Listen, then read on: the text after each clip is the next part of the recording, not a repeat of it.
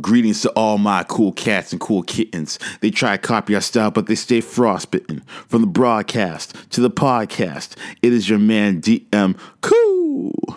And this is Cool Radio.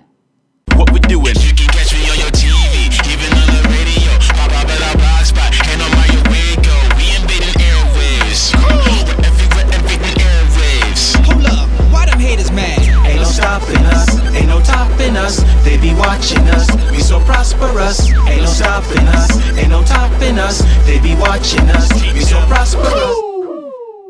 Oh, you didn't know?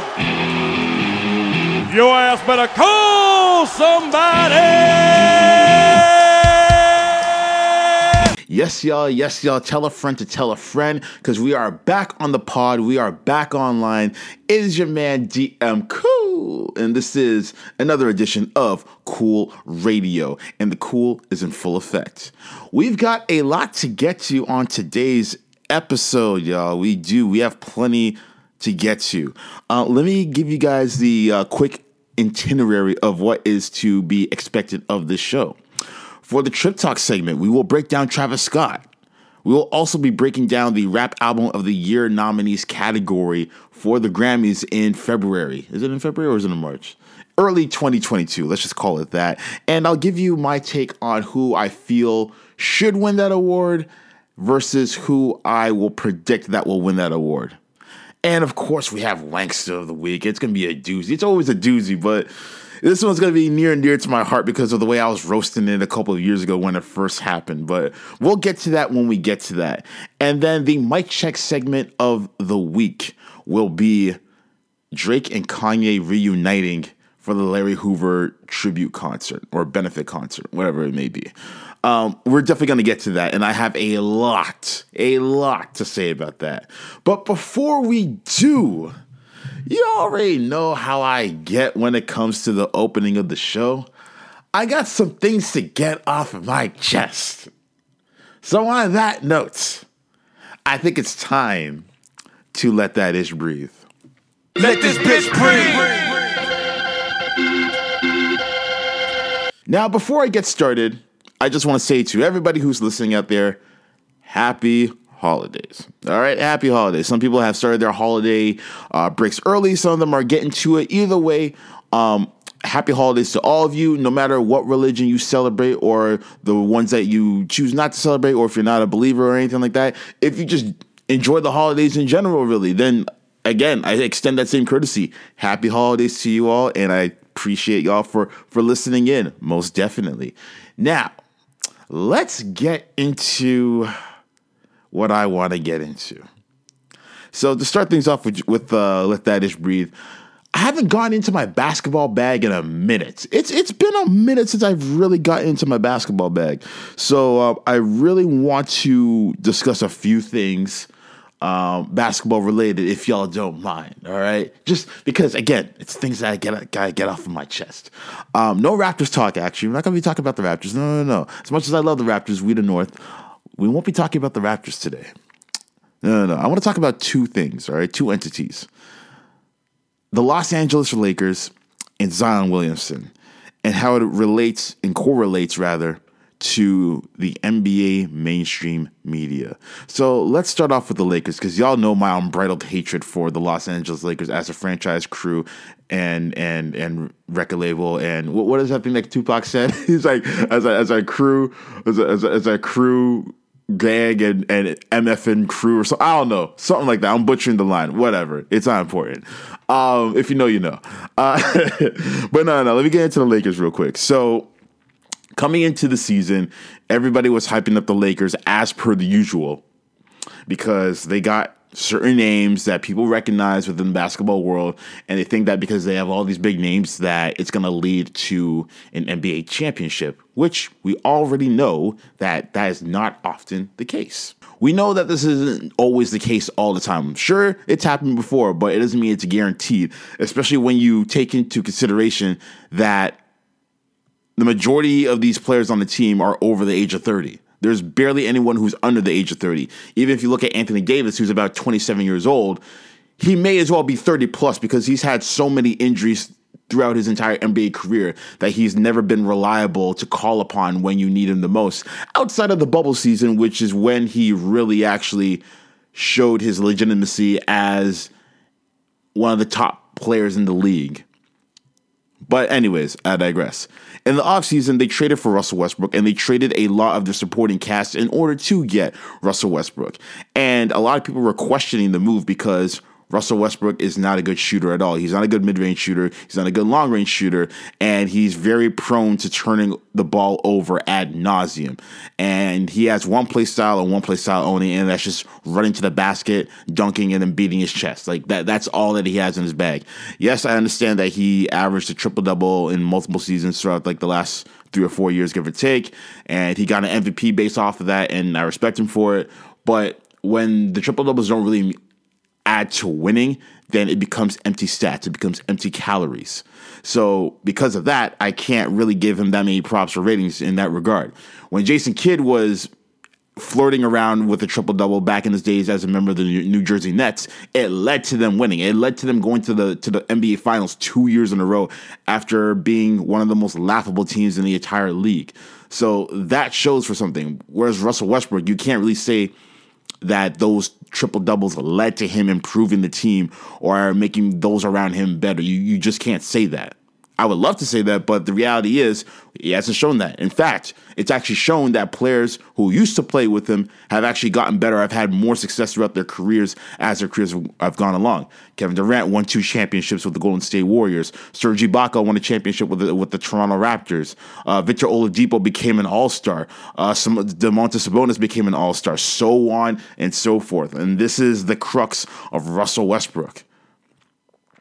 But anyways, these are certain things that the mainstream media has chosen to ignore, especially when it comes to ESPN, because I don't know what kind of contract that ESPN has with the Los Angeles Lakers. I know that ESPN is based out in New York and in LA. I don't know what kind of agreement that they have, but it's almost like they're afraid to speak bad or to at least give constructive criticism and feedback on the Los Angeles Lakers. Like, they'll celebrate them when they do good, but when they do bad, it's like, oh, well, it's the coach, and the coach doesn't know how to use his players. No, there's nothing wrong with the coach, because you guys weren't saying this 2 seasons ago and literally a year ago when they won the NBA championship inside the bubble. You guys weren't saying that, but now you guys want to start throwing blame at the coach? No, how about we throw blame at the GM for putting this team together? This is not a well-constructed team.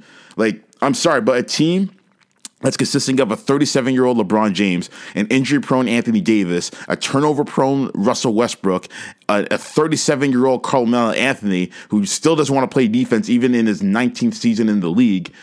This is not a recipe for success. It just isn't. Like, you can have all the big names that you want, but it doesn't mean that it's going to win you a championship or that it makes you deserving of a championship. And the problem that I've had with this Lakers franchise and the mentality around the Lakers, whether it's the players, former players, executives, the media personnel who cover them, and the fans to a certain extent, is the fact that there's a level of entitlement that comes with the Lakers. The fact that you're expected to win gold each and every year. And I keep telling people, and people, will take my haterism into account, and I understand, but the reality of the situation is that when you look at other teams, whether it be the Toronto Raptors, whether it be the Miami Heat, whether it be the Denver Nuggets, they have a culture and they have a system and an identity. San Antonio Spurs especially.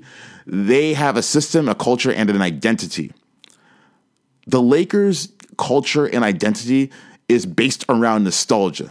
Based around the nostalgia of them winning championships in past years and past decades. That is their culture and identity. Do they have a play style? No, they absolutely do not have a play style, and that's the problem.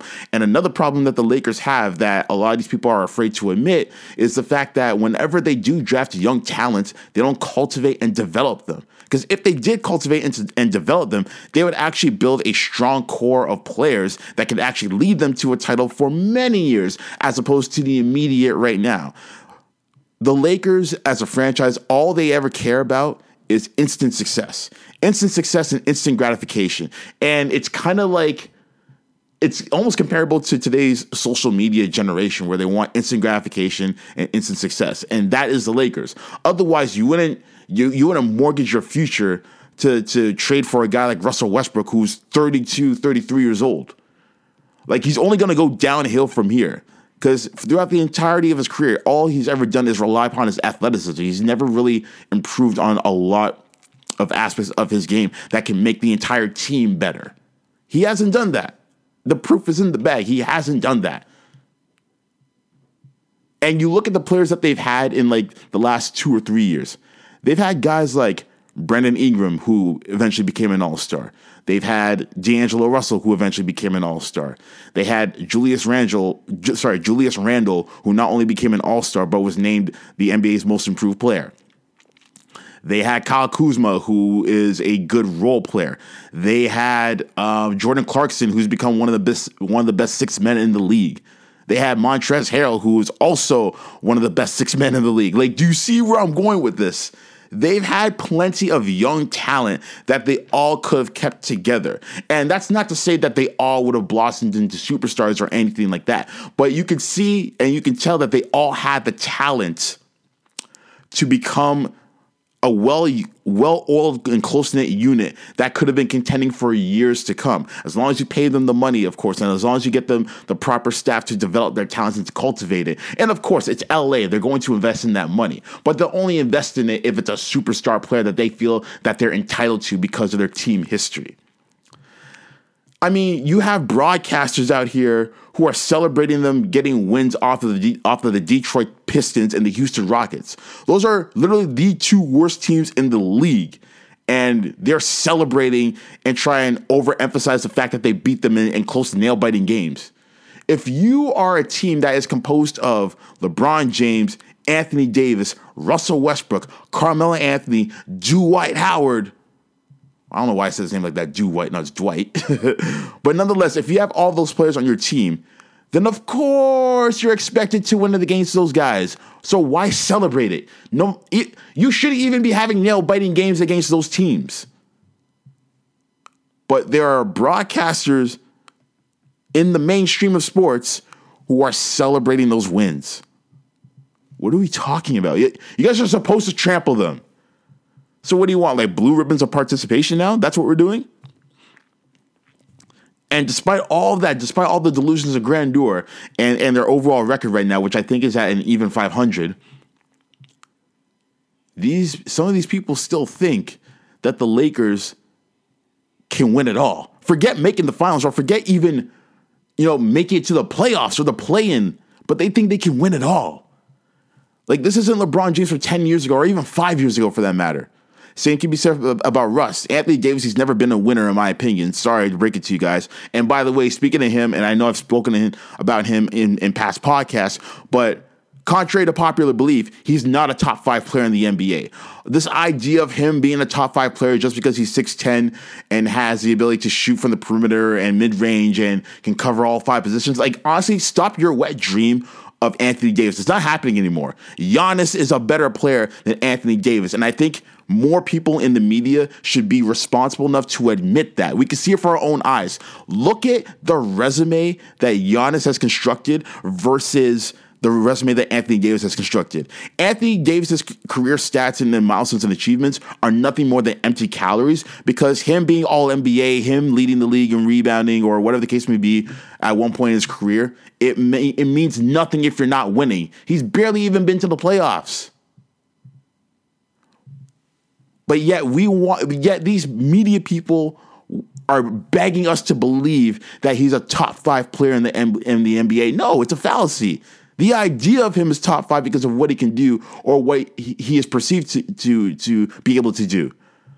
And even his shooting has become a little bit overrated because he's only averaging about 30% from three-point range, which is below average. So what are we really talking about? Giannis is a far superior player. Far superior. I'm not even saying better. Superior player than Anthony Davis. Man won MVP and Defensive Player of the Year in the same season. And some of these media personalities will have you believing or trying to believe that Chris Middleton is better than him or that Giannis is better suited as a Robin as opposed to a Batman. No, Anthony Davis is friggin' Robin. And he's not even the cool Robin like Dick Grayson or anything like that. Nah, he's friggin'... You see, he's Jason Todd, all right? He's Jason Todd, somebody who got killed as a Robin, couldn't even cut it as a Robin. And so he had to turn into Red Hood. That's my nerd bag in me speaking right now. But anyways, all I say is this, because I really want to get into the Zion stuff real quick. All I'm going to say is this. All this pandering and all this, pole jockeying and coattail riding that the mainstream media does in order to, lift the Lakers and to make them seem like they're like America's team when it comes to basketball. I'm sorry, but it's not the case. I get it. You're in sunny, bright LA, palm trees and Rodeo Drive and pumpkin spice lattes and celebrities on every other street corner and all this other shit. But at the end of the day, the Lakers are just a bum-ass team. They're a bum-ass, middling, average team at best. It's time you people start accepting that. I don't know why people are so desperate to think that the Lakers are bigger than what they are. They just aren't. They just aren't. Maybe if they actually built themselves into an actual team that actually has a culture and identity that's revolved around cultivating talent and grooming them to be, the next Golden State Warriors, to be the next San Antonio Spurs, then maybe they would get more respect around the league. But no, you guys keep on, pole jockeying these people into thinking that they are that they're bigger than what they are. When the reality is they're not. So take off your purple and yellow sunglasses and get real, because the Lakers aren't who you think they are. You see the Lakers on TV, you see them being lackluster and average at best, and the reality is they are who they are, and that's an average team with a bunch of over-the-hill stars who will never be back to their prime selves. That's it. Full stop. End of story. Now, let me get to Zion Williamson real quick, all right? I want to get to Zion. Now, I don't want to knock on this kid too harshly, but it has to be said that he's probably one of the most overrated players in the league, and I don't put that blame on him specifically. There are a few things I want him to take accountability for, but that's not one of them. I put that on the NBA media once again, because the NBA media will have you believing that this is the superstar of the future, that this is going to be the new face of the NBA. And the reality is he's not, and I don't think he ever will be. He's just not ready for it. He just isn't. Like, I get the fact that he was drafted number 1 in overall and stuff like that. I get it. Shit like that happens. But when you look at this guy, you could go back to his high school days when he was on Ball His Life, mixtapes and stuff like that. But even when you go into college, we're talking about a man who is 6'7", who was 280 pounds of just mass muscle. And he plays a very explosive style of basketball, running gun, jumping out of the building. Like, his whole style is based on athleticism. And when you have a frame that is about 280 pounds and you're jumping all over the damn place, your body will not sustain the pressure of that, the literal physical pressure of that. That will deteriorate your body. We've seen that with players who have weighed less. Look at Derrick Rose and how many knee injuries that he had during the prime of his career. And his prime got cut short because of that. Look at Tracy McGrady and the amount of back spasms that he had. Look at Penny Hardaway. Look at Vince Carter in the early goings with the Raptors when he had all those injuries with his knee. Those guys were probably Derrick Rose was maybe 200 pounds at most. I think it was 190, a cool 190. And he was about 6'2", which is the proper height and the proper weight to be at that height. And he just couldn't escape from those injuries. Now, part of it had to do with the fact of the way he landed and what have you, that put a lot of pressure on his knees. But nonetheless, a style that's relied upon based on athleticism will not give you a long-lasting career, which is why LeBron James basically, tailored his game to more of a jump shooting game as the years went on, which is what you're supposed to do. And I give him credit for that. But when you have someone like Giannis who is that big already at that height, he's got to trim down the weight, man. He's got to trim. Even when he was at physical peak, where he looked like a freaking African god or something like that, it was still a bit too big for his play style. Now, if he was more of someone who just banged in the post for the most part and just kind of kept his feet on the ground, then I'd say, okay, he has a future in this league. If he had that style mixed with like an outside jumper, then I'd be like, okay, cool. Like he could probably have some sustainability in this league. But all I've seen from Giannis, or sorry, not Giannis, all I've seen from Zion is him just running like fast breaks, giving goes, transitions, all that stuff, jumping out of the building. It's not sustainable. And we're seeing that right now. And yet the league always doing like some sort of 24-hour watchdog service on Giannis to see where he's at with his injury and his recovery time. Like the man had a broken foot, and you wonder why. Even he already had an injury history when he was in college. Like y'all remember the injury that he had when he literally busted his foot through the sneaker. Like what are we talking about? His style of basketball at his current body weight and physique is not sustainable. I remember when they were saying how this guy should be the rookie of the year over Ja Morant when he only played about 30 games. What the hell are we talking about? Ja Morant played all 82 games and led the Grizzlies to like a half game within the playoffs. That team was supposed to be tanking. They were supposed to be a lottery team, but he kept them afloat. Ja Morant was the real rookie of the year, and yet the media was really trying to push this narrative that it was going to be a neck-and-neck race between him and Zion, when it wasn't even close. If that's the case, Joel Embiid would have been the rookie of the year over what's my man's name from Indiana Pacers? Holy shit, I had his name in my Malcolm Brogdon. Malcolm Brogdon was a clear-cut rookie of the year.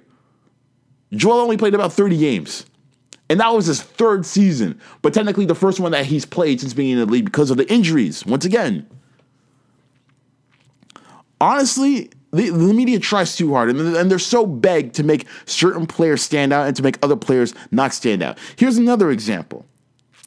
Giannis, and I'm going back to Giannis again, but Giannis was heavily critiqued and criticized because of the fact that his game was very similar in the sense where it's run and gun and what have you. But instead of being celebrated for it, he was critiqued for it because a lot of players in media accuse him of not having a quote-unquote bag. He doesn't have the step-back jumper. He doesn't have a crossover. He doesn't have a jumper at all. He sucks at free throws.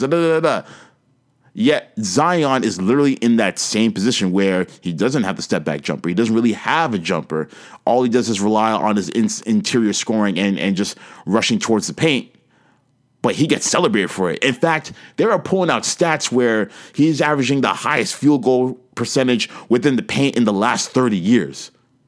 I guarantee Giannis was doing a similar thing, but they were lambasting him for it to the point where they're saying how he's not a good fit to be a leader of a team. But we're celebrating Zion for it. Part of me, if I don't feel as though there's some sort of xenophobia that's happening when it comes to Giannis because of the fact that he's not an American-born player who does not play the American style of basketball. But y'all got me all the way effed up if you're trying to tell me that there isn't a blatant level of hypocrisy that comes between the judging of Giannis's game, for example, versus Zion's game, which is a very similar game when you're just looking at the bare bones of it in terms of relying upon the athleticism and what have you. And on top of all that, this is what I'm going to blame Zion for. You know you're injured. Pardon me. You know you're injured. And you know that your body weight is an issue already as it is. And yet, what do? You basically ignore whatever dietary options are being presented in front of you as far as keeping the weight off. And you're adding more weight. In fact, it's reported now that Zion Williams is 330 pounds. As a 6'7" wing player, he is 330 freaking pounds. That's a lot. That is a friggin' lot. You're gonna have to carry that weight on some Cowboy Bebop shit. That is a lot of weight to carry and to try and manage. Even if you was like a linebacker in the NFL, that's still pretty heavy. But you're in basketball, my friend. You have to have a slim and slender physique in order to survive in this league. And the fact that you weigh the size of a fucking sumo wrestler at this point, bro, what are you doing? If anything, and I know because your foot is injured, you can't do like a whole lot of drills and practices and what have you, but the idea is to eat healthy so that you can keep the weight off. But all you're doing is probably eating Popeye's chicken biscuits with some crawfish on the side. And this is the dude that the NBA wants us to believe in. Nah, man, I'm sorry. I refuse to believe in the hype any longer. This has gone on for far too long. I feel like at this point, this is now a practical joke and that we're all in on it. So no diss to the kid. I'm sure he's a good guy. And I would like for him to have a good career ahead of him, but he's not the face of the league. And it doesn't seem like he's taking his rehab seriously if he's binging on an unhealthy diet. That's not going to get him anywhere except out of the league. I don't know if he's just trying to get his money and be out. I know playing in New Orleans is not the sexiest market or opportunity, but at the end of the day, when you are a rookie in the NBA, you cannot pick and choose. There's only so many players that are able to play basketball professionally at the highest level.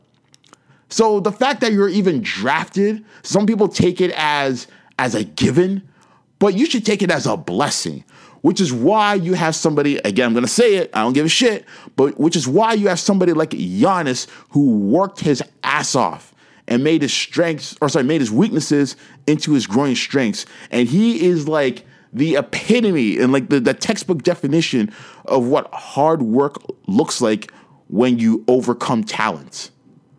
Zion has all the talent in the world, but he's not willing to put in the work for it. Same thing with Anthony Davis. So all this talk about him being the face of the league, in the words of Jay-Z, we don't believe you. You need more people. But hey, I could be looking at it completely wrong. So for all the hoop heads listening, and for all the casuals who are listening as well, who just wanted to hear me rant, what do y'all think about my analysis on the kid? What do you think of my analysis on the Lakers? Either way, hit me up on all my socials and feel free to have a conversation with me on it because I would love to hear your thoughts, views, and opinions on the matter. All right, let's get into Mic Check. So earlier in the show, I opened up by saying that Drake and Kanye would be the Mic Check segment focus. So let's get into them, all right? The main reason why they're the focus is because they participated in the Larry Hoover benefit concert, all right? Now, for those of you who are not familiar with who Larry Hoover is, he is a gangster, all right? He is a gangster who was known for being one of the founders of a mafia entitled BMF, or Black Mafia Family. I think that's the acronym for it. If it's not, please correct me on it. I'm not about that life, so it is what it is. And for those of you who are rap fans, you've probably heard that name mentioned time and time out, probably most notably on the record BMF, which is from Rick Ross featuring Styles P, where he says, I think I'm Big Meech, Larry Hoover, whip and work, hallelujah. Like that's the record, right? I'm not gonna lie, it's a catchy ass record. That's one of, I'll be honest, I'm not a huge Ross fan, but when I heard that record, I was like, okay, this bangs, all right? And I believe there's also a BMF series on Stars right now, which is executive produced by 50 Cent. So if you want to know more info about Larry Hoover, then I'm sure that's one of the sources that you can go to as well. But anyways, let's continue on. So they performed at the Larry Hoover benefit concert very recently, over the past weekend. I think they did so on, it was either a Thursday or a Friday. I can't remember which one it was. But they performed that, and the concert was also broadcasted throughout on Amazon Prime, if you had a Prime subscription.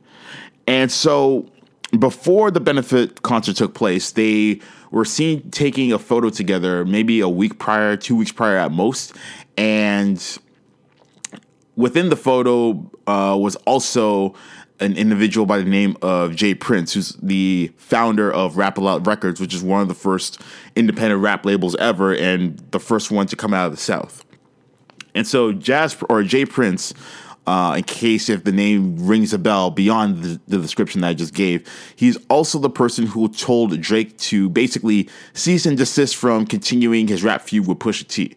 And basically him saying that it wouldn't benefit Drake in the long run. So Drake listened to his OG, so to speak, and decided not to continue on with the diss tracks.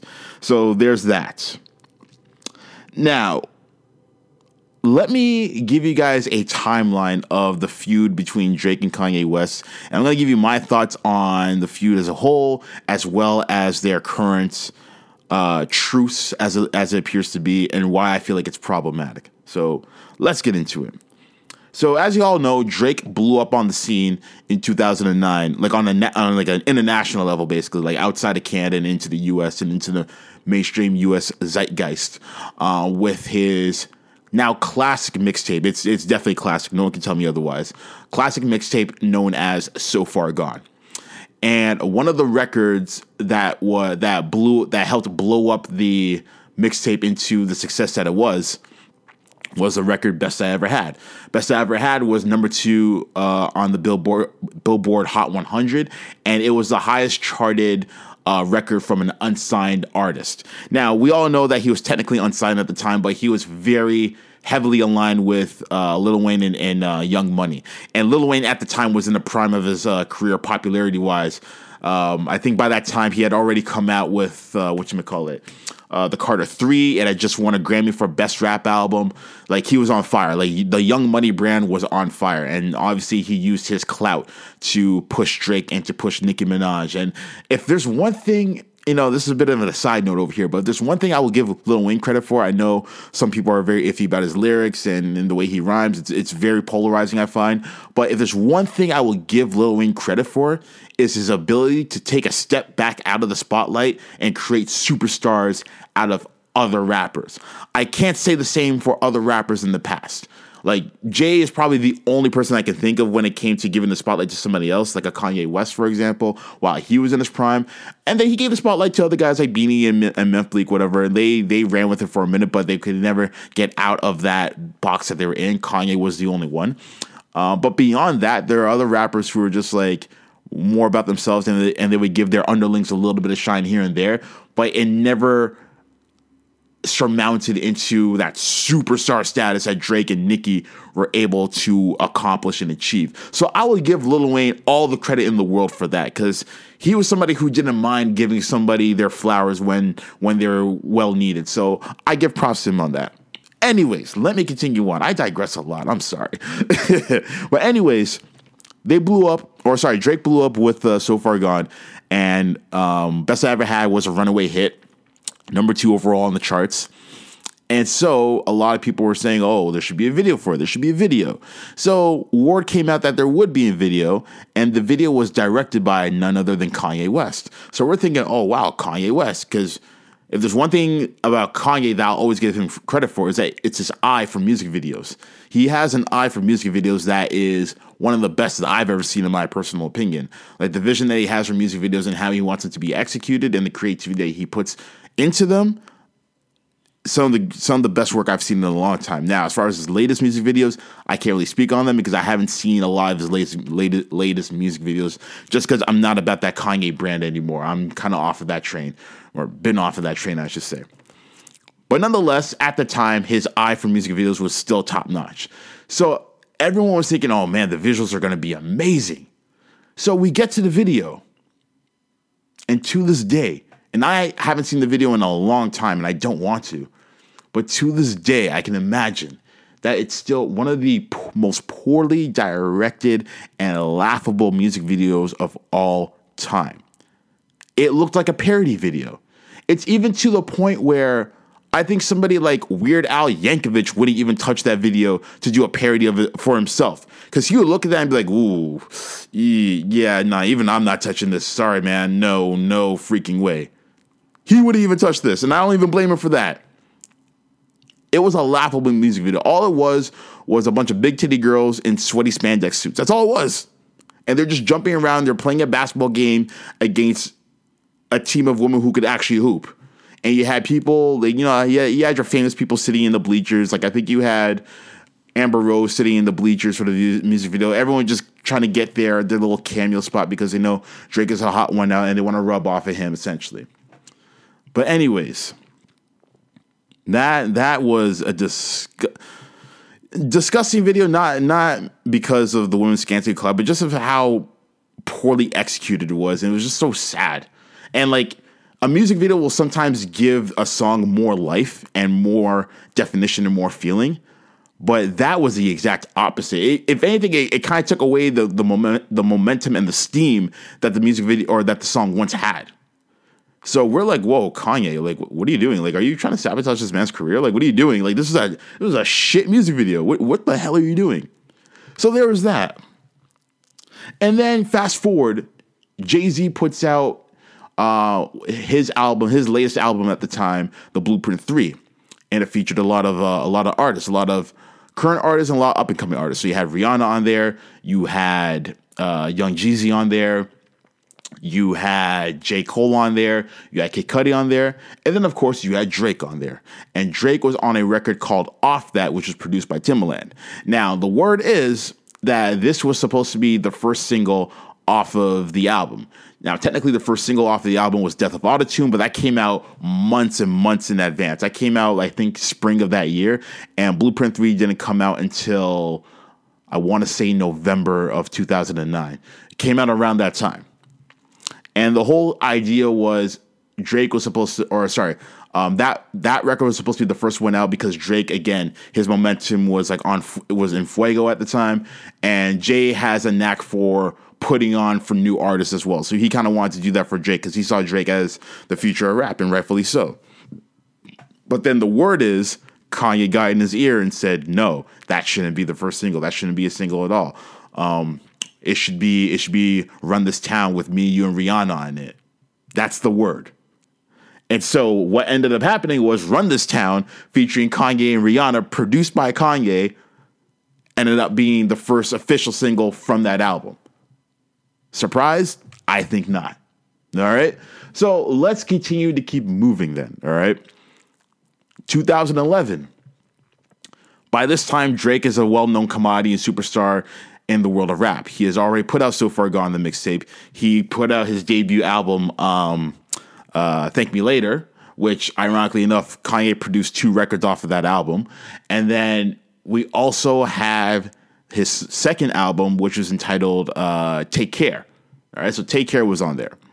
And the funny thing is, while he's celebrating his superstardom and Lil Wayne is still, somewhere close to peak popularity, because we had heard Drake and Lil Wayne on so many records together, a lot of people were saying, oh, we should get like a double album or like a dual album with Drake and Kanye, Drake and Lil Wayne. Some people were even saying how there should be one with Drake and Rick Ross, and even Drake and Rick Ross were hinting to it with YOLO, right? You only live once. And that's been like a running theme for like the last decade now, fast forward.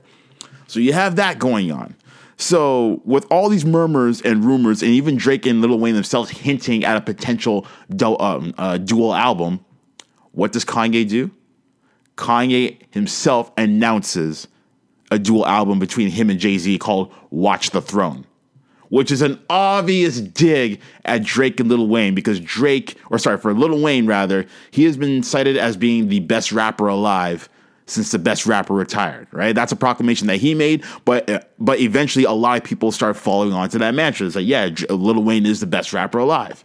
And then that's for Drake. He's the young lion coming out. He's the one who's going to, ascend to the throne, so to speak, once Lil Wayne decides to, hang it up or, take a hiatus, whatever the case may be. And he's like the hottest young talent in rap at the time. So, of course, Jay and Kanye are going to do a collaborative album together, and they're going to call it Watch the Throne, citing that they themselves are the kings of rap. So they basically stole the idea of doing a dual album. Now, obviously, they're not the first ones to contemplate that, but I'm just saying, like, at that time that they're going to do it, Jay and Kanye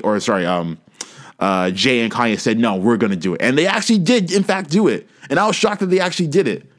Because when you hear about, dual albums or supergroup albums, they almost never happen. The only other time apart from that's actually happened was The Firm, and that was back in 97 with Nas, Foxy Brown, and AZ.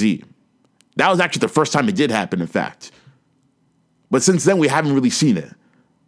And, there have been some underground groups like Run the Jewels and stuff like that, but we're talking like on a mainstream level here, on a mainstream level. And that was the first time that I've seen that happen since The Firm. But anyways, let's keep it going.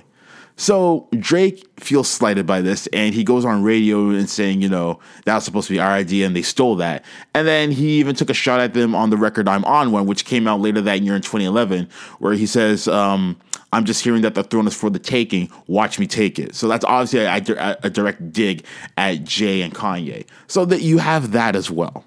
Okay?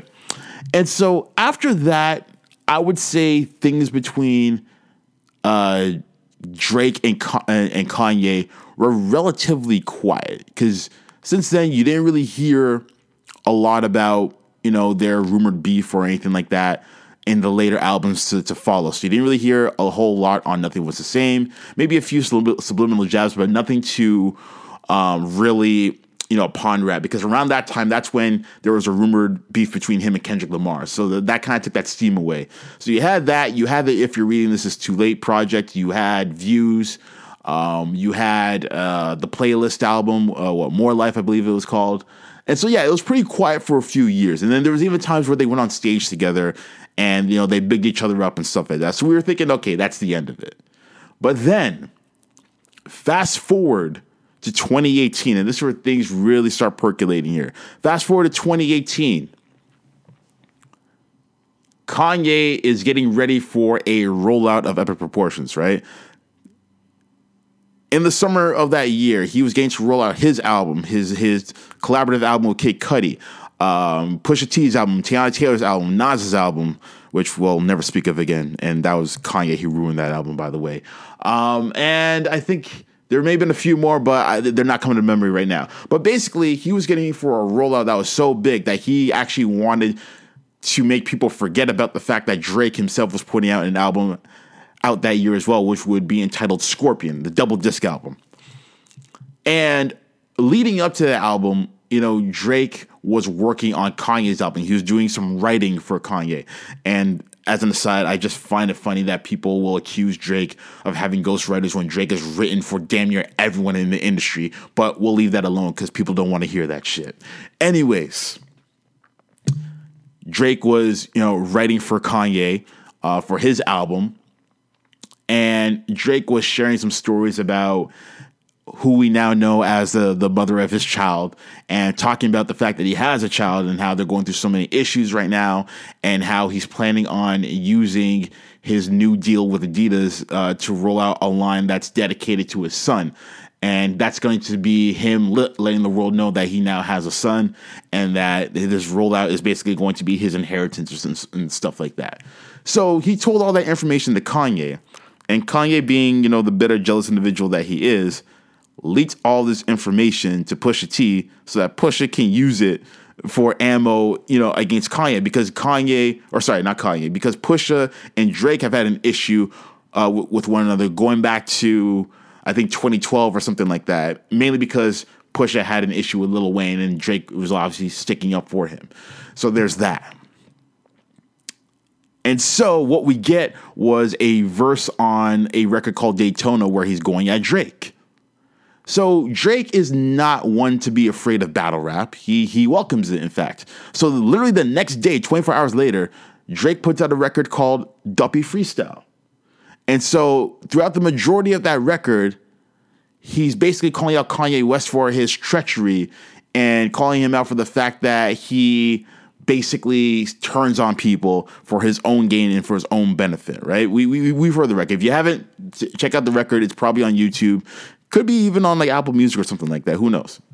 Anyways, he addresses primarily Kanye on that record. Then has a slick line for Pusha T.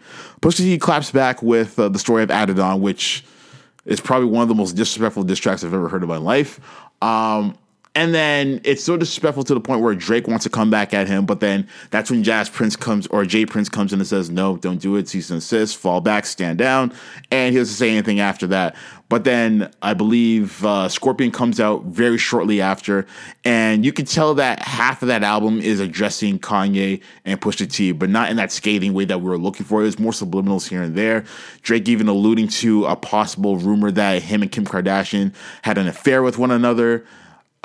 People even alluding to the possibility that that record, what's that record called? The one where he's like, Kiki, do you love me? I can't remember the name of the record, but they're basically implying that Kiki is short for Kim. And even Kanye himself went on an Instagram live video talking about how Drake shouldn't have made that record or should have made that person named Kiki because he's implying that he slept with Kim and stuff like that. So you have that. So this has been happening for years, all right? This has been happening for years. And so going back to this whole Larry Hoover benefit concert, I just find it, me personally, I find it upsetting that Drake is willing to do work and to have a truce with somebody who openly told on him, basically helping expose to the world that you slept with a former porn star. You had a baby by that former porn star. You chose not to reveal that information about your baby because, you wanted to hide the world from your kid, as you so eloquently put. And then on top of that, you tell this information to one of your most heated rivals in the entire rap industry. That's some treacherous shit right there. So with all that being said, you still chose to broker a truce with Kanye, and now you're all up on stage, all huggy together and stuff like that. Listen, I'm not saying that people can change or that people can end their feuds, what have you. I mean, we saw that with Jay-Z and Nas, but the constant back and forth, it's like, oh, we're friends again. Oh, now we're enemies. Now we're friends again. Now we're enemies. It's too much. And the lines that this guy was willing to cross in doing so in the process, I'm sorry, but there are just certain things that nobody should be given the benefit of the doubt to come back from. And you got to have some sort of moral compass about yourself to tell somebody, no, I don't mess with you anymore because you said some slanderous shit. I don't want to mess with people like that. And so for Drake to just be like, whatever, it's cool. After, hearing him on records talk about loyalty and being down for your day ones and all that stuff, like you literally opened up to a guy who spread information about not only your family as far as like the child or the mother of your child and all that stuff, but you told him the information about your best friend Noah Shabib, aka 40, who is suffering from MS. And Pusha T used that in a lyric to defame you. You told him that in concert so that he could keep it to himself. He told you that as a friend. And then you go off and you tell that to Pusha so that he can use it as ammo against you. Nah, man, I'm sorry, but that's literally a matter of life and death. And I just don't see how anyone can find it in their heart to forgive someone who was able to use that as a moment of leverage. So when I see their relationship, it makes me double down on the fact, because I've said this in the past before, but it makes me double down on the fact that I believe that the rap industry specifically is a lot like World Wrestling Entertainment, WWE. It's pro wrestling. You have your heels, which are the bad guys, and you have your baby faces, which are the good guys. And it's a constant back and forth between the heels and the baby faces all the time. And you have all these storylines and everything that are juicy and entertaining that make people want to get into them and have discussions about them, which is what I'm doing right now, ironically enough. And so that people can pontificate upon them and have it be like, a back and forth in high school. Drake is too old at this point to be caught in this kind of mix up. He's too old at this point. He's too well established as an entertainer and as like a public figure as a whole to be entertaining this drama. I'm sorry, but it's too much. And I know Drake kind of entertains the drama in his music and what have you, but like when it comes to levels of this personal magnitude, enough is enough at some point, or it has to be, I would imagine.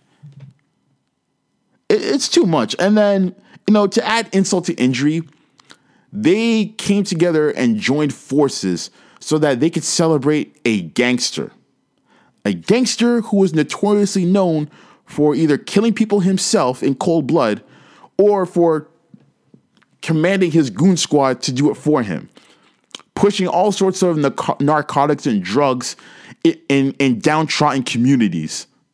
And while I do understand that everyone has a choice to either do the drug or to not do the drug, the fact that you're supplying it to people who look like you it kind of makes you sick to my stomach. And they're having a benefit concert in his name. Now, I don't know if like he is due for parole or he's eligible for release, and they're using this as a way to promote that fact and that they want to urge people to get him out of jail. But the fact of the matter is, he was put in jail for a reason. Why not keep him there? But no, this goes back to hip hop, or some aspects of hip hop wanting to celebrate the gangster lifestyle, the thug mentality, and all that shit. And it also goes back to, the celebration of the over exaggerated black stereotypes, which is like hyper masculinity and hypersexuality and all that shit, which doesn't define all black men.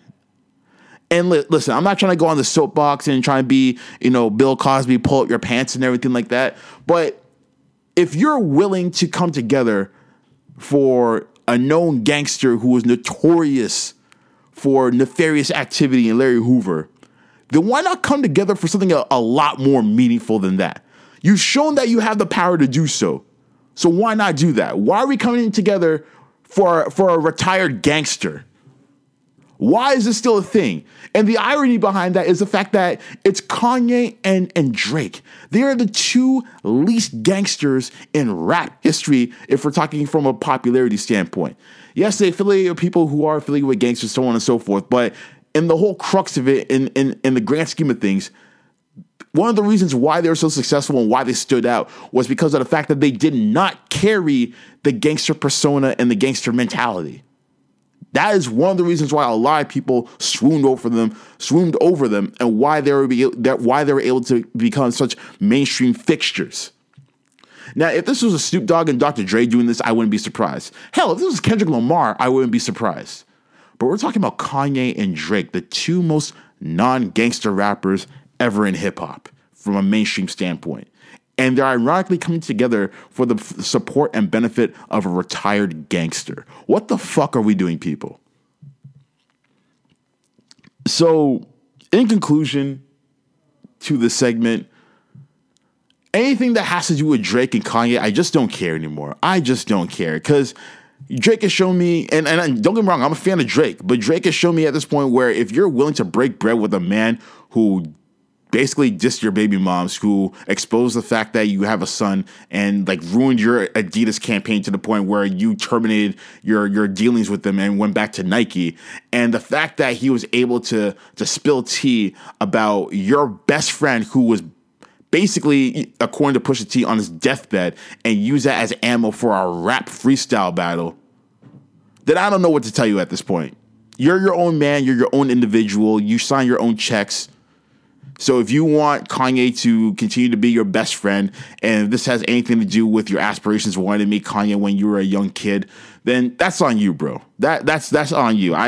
I can't tell you right from wrong at this point, man. Like, there are dudes out here who will be wifing out strippers, and they just want to do it because they want the clout and they want the ratings and the validation for it. There are women out here who want to be dating gangsters because they pay all their bills and their mortgages and shit like that, and they love that image, and they're grown-ass women. I can't tell them not to do those things. You can exclaim it from the top of your lungs, but at the end of the day, they're going to do what they want to do because it's their life. So I say, hey, you have agency, you take control of it.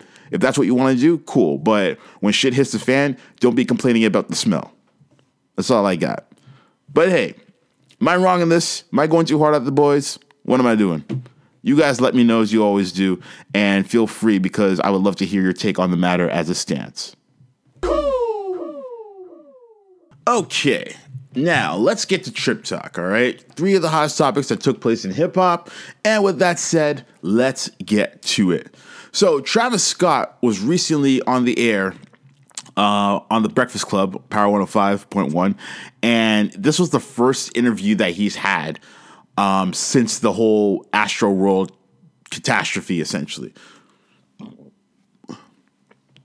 So he was on the air talking about it, and a lot of people were critiquing the answers that he was giving on that pod with regard, or not that pod, but on the radio show segment with regards to the entire incident. And they were basically critiquing a lot of the things that he was saying or not even saying. So basically, one of the main things that people were upset about was that he was, contradicting a lot of the statements that he was making. And one of them referred to the ambulance going through the crowd. So he would say stuff like, he didn't know that the blue and red meant ambulance. And then he said, when I saw the ambulance in the crowd, I asked for help right away. So a lot of people are looking at statements like that and saying how disingenuous he was being about the situation. And then when he was asked about when Live Nation told him to stop performing right after Drake since there was a mass casualty, and then he said yes, but proceeded to play one more solo song right after Drake. So when you hear statements like that, it kind of lets you know that, he was kind of being irresponsible on his part when it came to the entire fiasco that was. Now, do I feel that he should be blamed for the entire thing? No. Why? Because even though his name is on the marquee, he's not the one who put the concert together. It was Live Nation. And I think I said on the last pod that I recorded and that I dropped that Live Nation should be the one bearing the brunt of the blame. And for anyone who said it was a good idea for Travis Scott to speak on it, whether it's his PR team, management team, whatever you want to say, shame on them, because they should already know, like when it comes to rappers specifically, rappers are not the best public speakers. Rappers need PR teams to speak for them because they don't know how to articulate their points properly. Whether it's Travis Scott, whether it's, what's that kid's name? That kid from Miami with the weird hair. I can't remember that kid's name. But whether it's that kid, his name just came to my mind as well. But whether it's him, whether it's hell, even if it's Kid Cudi for that matter, like a lot of these rappers are not good at public speak. Kodak Black, thank you. That's the kid I was thinking about. Kodak Black. A lot of these kids are not good at public speaking. They are so inarticulate, and I think it's because of the fact that they spend time around people who are also inarticulate as well, and just within their own social crowds. Now, I would love if like someone like Drake would speak publicly about just about anything in general, really, to be honest, because Drake is someone who's very well spoken. He knows how to articulate his points. I would say the same about J. Cole. I would say the same about Kendrick Lamar. I would say the same about Big Crit. I would say the same about Wale, even though he has massive outbursts, but he knows how to articulate himself. He just chooses when not to. Travis Scott is not one of those people. This is a guy who talks about, codeine and getting high on Adderall and shit like that. Like, he's not the kind of guy that I would want speaking publicly on anything. I just want him to entertain. That's it. Sounds kind of fucked up to say, but that's the reality of the situation. So Travis Scott speaking on the matter didn't really help. I think, if anything, it made it worse. But nonetheless, I don't think that he should bear the entire brunt of the blame when it comes to that incident. Again, that right is reserved for Live Nation because, again, like I said before, dating back to 2006, they are responsible for hundreds, I'm talking about literal hundreds of deaths at concerts and injuries as well. They have lawsuits going back to 2006 with regards to that. So my question is, why is Live Nation being the ones to put these festivals together when they have so many liabilities at hand with regards to how they structure things? We should be holding them accountable more than anyone else that has anything to do with this. I mean, even Drake is being sued for this, and Drake performed one or two songs at that festival, and that was it. But again, because Drake is a big name and he's one person, it's a lot easier to aim blame at one person as opposed to an entire conglomerate of people. And to me, it's just lazy. It's lazy, all right? If you're really serious about pinning blame on somebody and you want those people to be held accountable for it, then you would actually be going at Live Nation because they are the ones who put it all together. And as a result of it, more recently, Travis Scott has lost some endorsements. So he was actually taken off of the performance bill for Coachella, which is arguably the biggest festival in all of music as it currently stands today. So you have that, and he also had a sponsorship with Cacti Seltzer, and that deal has been put on hold indefinitely. So maybe they will go back to him, in a few months from now once everything blows over. But the fact that they're not proceeding with any further movements just lets you know that this whole fiasco has a lot of investors scared and that they don't want any negative press to fall back down on them because of, quote unquote cancel culture. So it's hurting his pockets. Like, I'm not going to say that, he doesn't deserve any blame. Like, he plays his role for sure. But the fact that a lot of people are blaming him for everything is completely irresponsible, in my opinion. But anyways, what do y'all think? Again, let me know. Curious to hear your thoughts. Now, let's get into the Grammys real quick. So the Grammys, it was either a week ago or maybe even 2 weeks ago at best that the Grammys put out their list of nominations for next year's Grammy ceremony, which is literally a couple months from now. And basically, they put out their list for all the categories, and all of those include the rap category. So in the past, I've done, breakdowns of who I think should win based on the level of, competitors and talent within each category. But I'm just going to focus on rap because, we're a hip hop show, right? So there's that. But nonetheless, I want to focus on the rap category. And I want to give you the nominations, who I think will win based on what I normally see from the Grammys, and who I think probably should win. All right. So here are the nominees. So you have J. Cole for The Offseason. You have Nas for King Disease Part 2. You have Tyler, the Creator, for Call Me If You Get Lost. You have Drake for Certified Lover Boy. And you have Kanye West for Donda. Now, a little tidbit of breaking, well, I wouldn't say breaking news because this happened a couple days ago, but just as an update to this list, Drake recently pulled out of the best rap category, and there was another category that he was in as well that he pulled out from. He didn't give any specific reason as to why he pulled out from it. A lot of people are speculating that it has to do with the whole Astroworld controversy, but then there are people like myself who are speculating that he may be doubling down on his statements with regards to the Grammys. If you guys remember, I think it was 2 years ago where he made a speech basically saying how you don't need a Grammy to solidify yourself as a great artist. The people will decide that for you. So he made that speech live on the Grammy stage. And so he may be doubling down on that. I should say maybe he's showing solidarity for The Weeknd, who was omitted from the Grammys altogether last year when he had quite possibly the hottest album of the year. So there may be that as well. But nonetheless, going back to the list of artists who are nominated for the Best Rap Album of the Year category. Once again, I'll say it one more time. You have J. Cole with The Offseason. You have Nas with King Disease 2. Tyler, the Creator, with Call Me If You Get Lost. And you have Kanye West with Donda. Now, in the past, and consistently throughout, I would say, the Grammys has often nominated mostly the rappers that you know and love and who are pretty popular.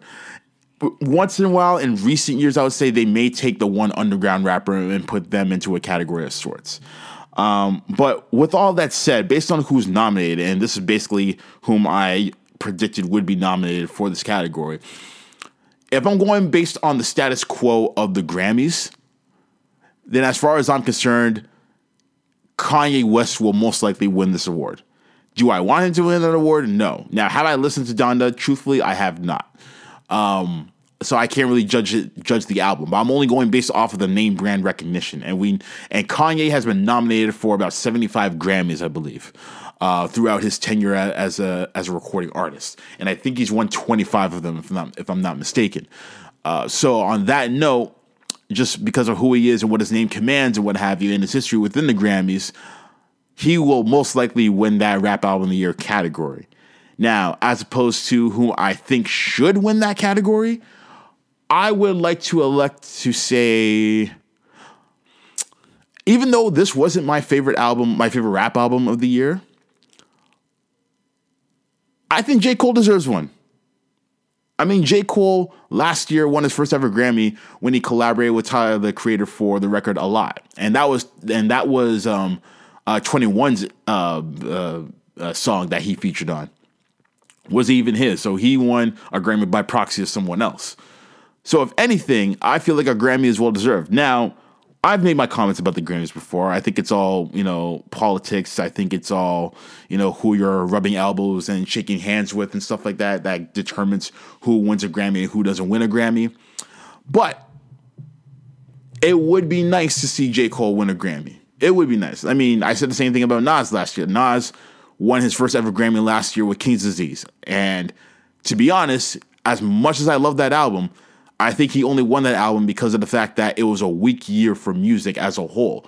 And when it came to the rap category, I can't even remember who was even in that category to begin with outside of Nas. And Nas was most likely the most popular name within that category. So going by the status quo of what the Grammys likes to do with the rap category, just giving the award to the most popular rapper, I think they elected to go with Nas at that time. Not to say that Nas didn't deserve it, but knowing what the politics of the Grammys is all about, that's probably what they went with based on their logic within their decision making.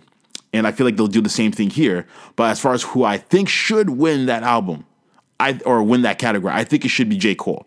Personally speaking, I think Tyler, the Creator, had the best rap album just in terms of well-roundedness. Like, you had the rap, you had the melodies, you had the stellar production, you had the additional vocals by additional artists or what have you. You had a well-mixed plate of what you would get in rap music, but as well as what you would get in music as a whole. Whereas King Disease 2, which is an album that I love from Nas, that I believe is better than King's Disease Part 1, I think if you are a rapper's rapper and like you want that rappity rap record, that's the one you go for. That is the one that you go for.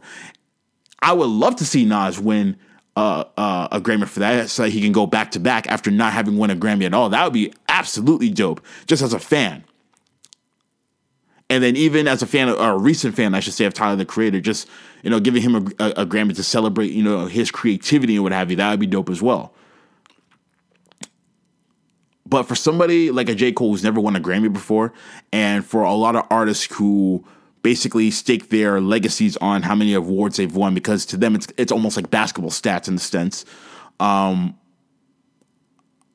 it would be nice to see him get a Grammy for that. And it was a solid rap album too. Like, it deserves to be in that category.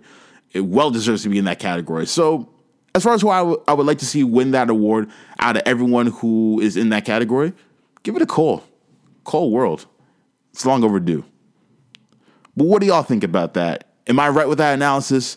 Do you agree? Do you disagree? Either way, let me know your thoughts. I'm curious to find out. And finally, in Trip Talk, we got to talk about French Montana. So French Montana made some comments recently about rappers and basketball players. And he basically alluded to saying that it's easier to get into the NBA than it is to be a rapper and have a consistent string of success within the rap game. So these are the exact quotes from French Montana. And I quote, "You're better off making it in the NBA than hip hop. NBA, they got 28 teams, 15 players on every team, and that's in the hundreds. You talk about hip hop, you can't even name 10 people that's hot every couple months. The odds, anybody can do it if it was that easy." So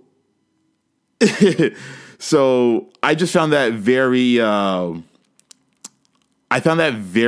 ironic coming from French Montana, because he is one of those artists, in my opinion. I know some people are going to roast me for this, but he's one of those artists, in my opinion, in rap, ironically enough, that you can give a microphone and a pencil pad to anyone, and they can be an instant success in rap.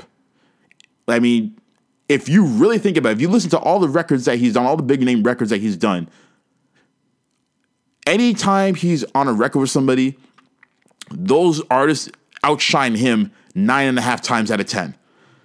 I'm sorry, but French Montana is not that good of a rapper. He seems like a cool dude, but as a rapper, he leaves little to be desired. I love his production. His beats are amazing, but it makes me mad that those beats are wasted on him. Now, when he has somebody else on the record, okay, I'll give it a listen. But him, I think he's one of the rappers that he's talking about, ironically enough. So Ed Lover, a well-known personality within hip-hop, a veteran within this game, basically went on the offensive and did an interview with DJ Vlad and told him to, quote, "Please shut the fuck up."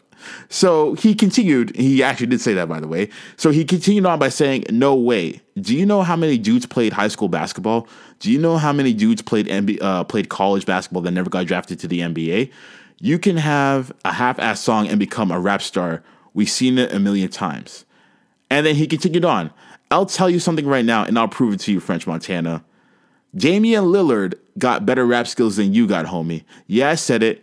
If you give me MC to MC, Damian Lillard will bust French Montana's ass. Yeah, I said it. It ain't nothing against you, French. I like your records, but that statement, fuck out of here, son.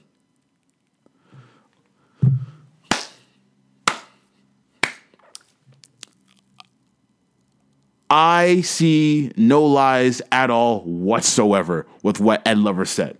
He is absolutely correct. Absolutely correct. It is hard to become a professional athlete at the highest level.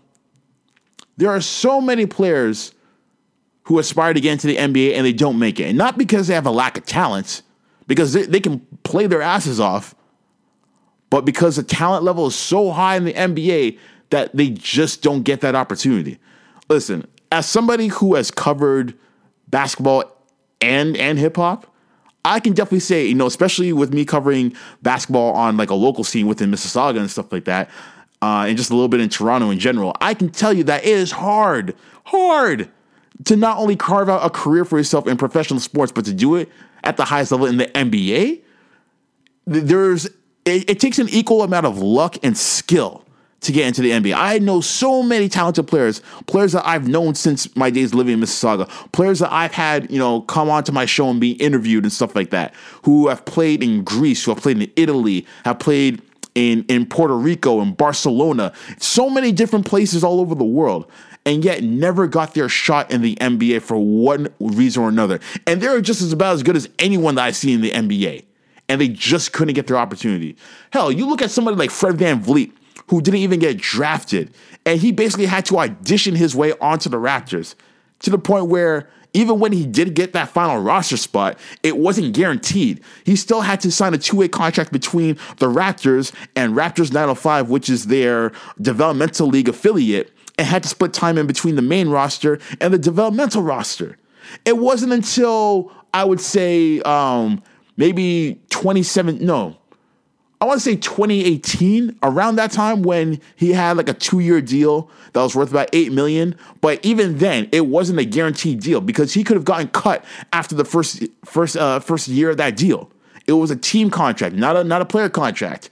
It wasn't until they won the NBA championship in 2019, the Toronto Raptors, where he was offered a max level extension, which guaranteed all of those years. So it's a 4-year deal worth $84 million. No, worth worth $84 million, and all those years are guaranteed. So he had to go through all of that just so he can get that guaranteed deal, and he was undrafted. Imagine what the next person would have to do. So, yeah, French is totally off on this analysis. And I would say with regards to what Ed Lover said about Damian Lillard busting his ass, 110% agreed. Damian Lillard, to me, in my opinion, is the best basketball player, rapper I've ever heard in my life. He's better than Shaq.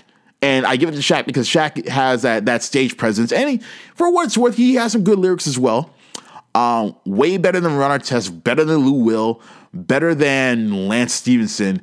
And yes, better than Allen Iverson. I know a lot of people don't want to hear that, but yeah, he was better than Allen Iverson. Allen Iverson brought like the thug image and everything like that and the overall hip hop image to basketball. But as far as the bars go, not that he was bad, but it's nothing that I haven't heard already before. I've just heard it better from other rappers, whereas Damian Lillard actually has a very unique story to tell. Stage presence could be a bit better in my personal opinion, but as far as like what he's talking about and how he's rapping, and even his freestyles I've heard on Shade 45 with Sway, dude is legit talented. I have 3 of his albums. Like, he can actually rap his ass off, and he tells a story. So yeah, what's his name? French Montana, he was definitely bugging on that. It is not easy to get into the NBA. If it was easy to get into the NBA, everybody would be doing it. I think he's got it twisted the other way around because it seems like everybody wants to be a rapper. Look at what's his name? Tekashi 6ix9ine. He wasn't even a rapper when he got into the game. Like, he knew nothing about rap. It was the fact that the people that were surrounding him created an image around his personality, and they just amplified it to the 10th degree. They had a few people writing for him. He wrote the lyrics, and then boom. You look at Eazy-E. Eazy-E was never a rapper. He was a gangster. He was peddling drugs and stuff like that. It wasn't until he got in the studio with Dr. Dre and Ice Cube who taught him how to rap and taught him how to spit bars, because he had the image of what they were looking for, and all they needed was a voice for it. So really, and like Soulja Boy, I mean, come on, like the list goes on. Like there's so many people, especially in this generation, and this is not me trying to sound like an old head or anything like that, but there are so many guys who, and girls as well, who come into this rap game thinking that all they need is an image and some sex appeal or whatever the case may be, and they can become a rapper, but these people don't have longevity. They're here today, gone tomorrow. So if you're asking me, it's easier to get into the rap game, and if he's asking about sustained success in the rap game, then okay. It's not easy to have sustained success in the rap game if you're somebody who follows trends. But to say that it's a lot easier to get into the NBA than it is to rap, are you dumb? I'm sorry, but like when is the last time we have seen a rapper have a sustained career in professional basketball? The closest I've seen is Master P when he played a few exhibition games for the Toronto Raptors. That's about it. Hell, even J. Cole tried his hand at playing in the National Basketball League of Africa, and he only played about 3 games. And that was him at age 35. And that wasn't even the NBA. That was an NBA affiliate. So it wasn't even at the highest level. So what are we really talking about, ladies and gentlemen? I should have made him the Wanks of the Week for this, but someone beat him to the punch. But speaking of which, if you agree with me, if you disagree, then let me know. Because right now, we're about to get into the final segment of the day, and you already know what that means. So with that perfect segue, let's cue it in. Who has entered the shallow walls of the Hall of Shame this week? Who has been crowned the captain of coonery this week? Ladies and gentlemen, it is time for Wankster of the Week. We said you a wankster, and you need to stop fronting. And this week's Wankster of the Week goes to disgraced singer and performer Jussie Smollett, a.k.a. Jussie Smollett. Shout out to Dave Chappelle for that. That was friggin' hilarious, by the way. But nonetheless, Jussie Smollett is getting the Wankster of the Week because he was found guilty for staging a hate crime. So I don't know if you guys remember, but it was a few years ago, back in 2019, where Jussie Smollett, the singer and actor who's best known for playing a character on the Fox series, what was it? What was the name of that show? Not Power. Empire. There we go. Empire. Was known for playing a character on the series Empire. Was trying to stage a hate crime taking place in Chicago, where he alleged that 2 white men who were wearing MAGA hats basically tied a noose around his neck, beat him up a few times here and there, and poured bleach on him, and basically trying to turn him white, I guess.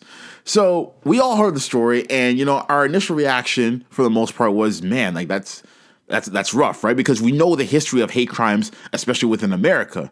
But then as the story gained more traction and what have you, a lot of people started questioning it, saying, wait a minute, why would 2 white guys be in the middle of Southside Chicago at 2 a.m. in the morning outside a Subway restaurant looking for Jussie Smollett of all people?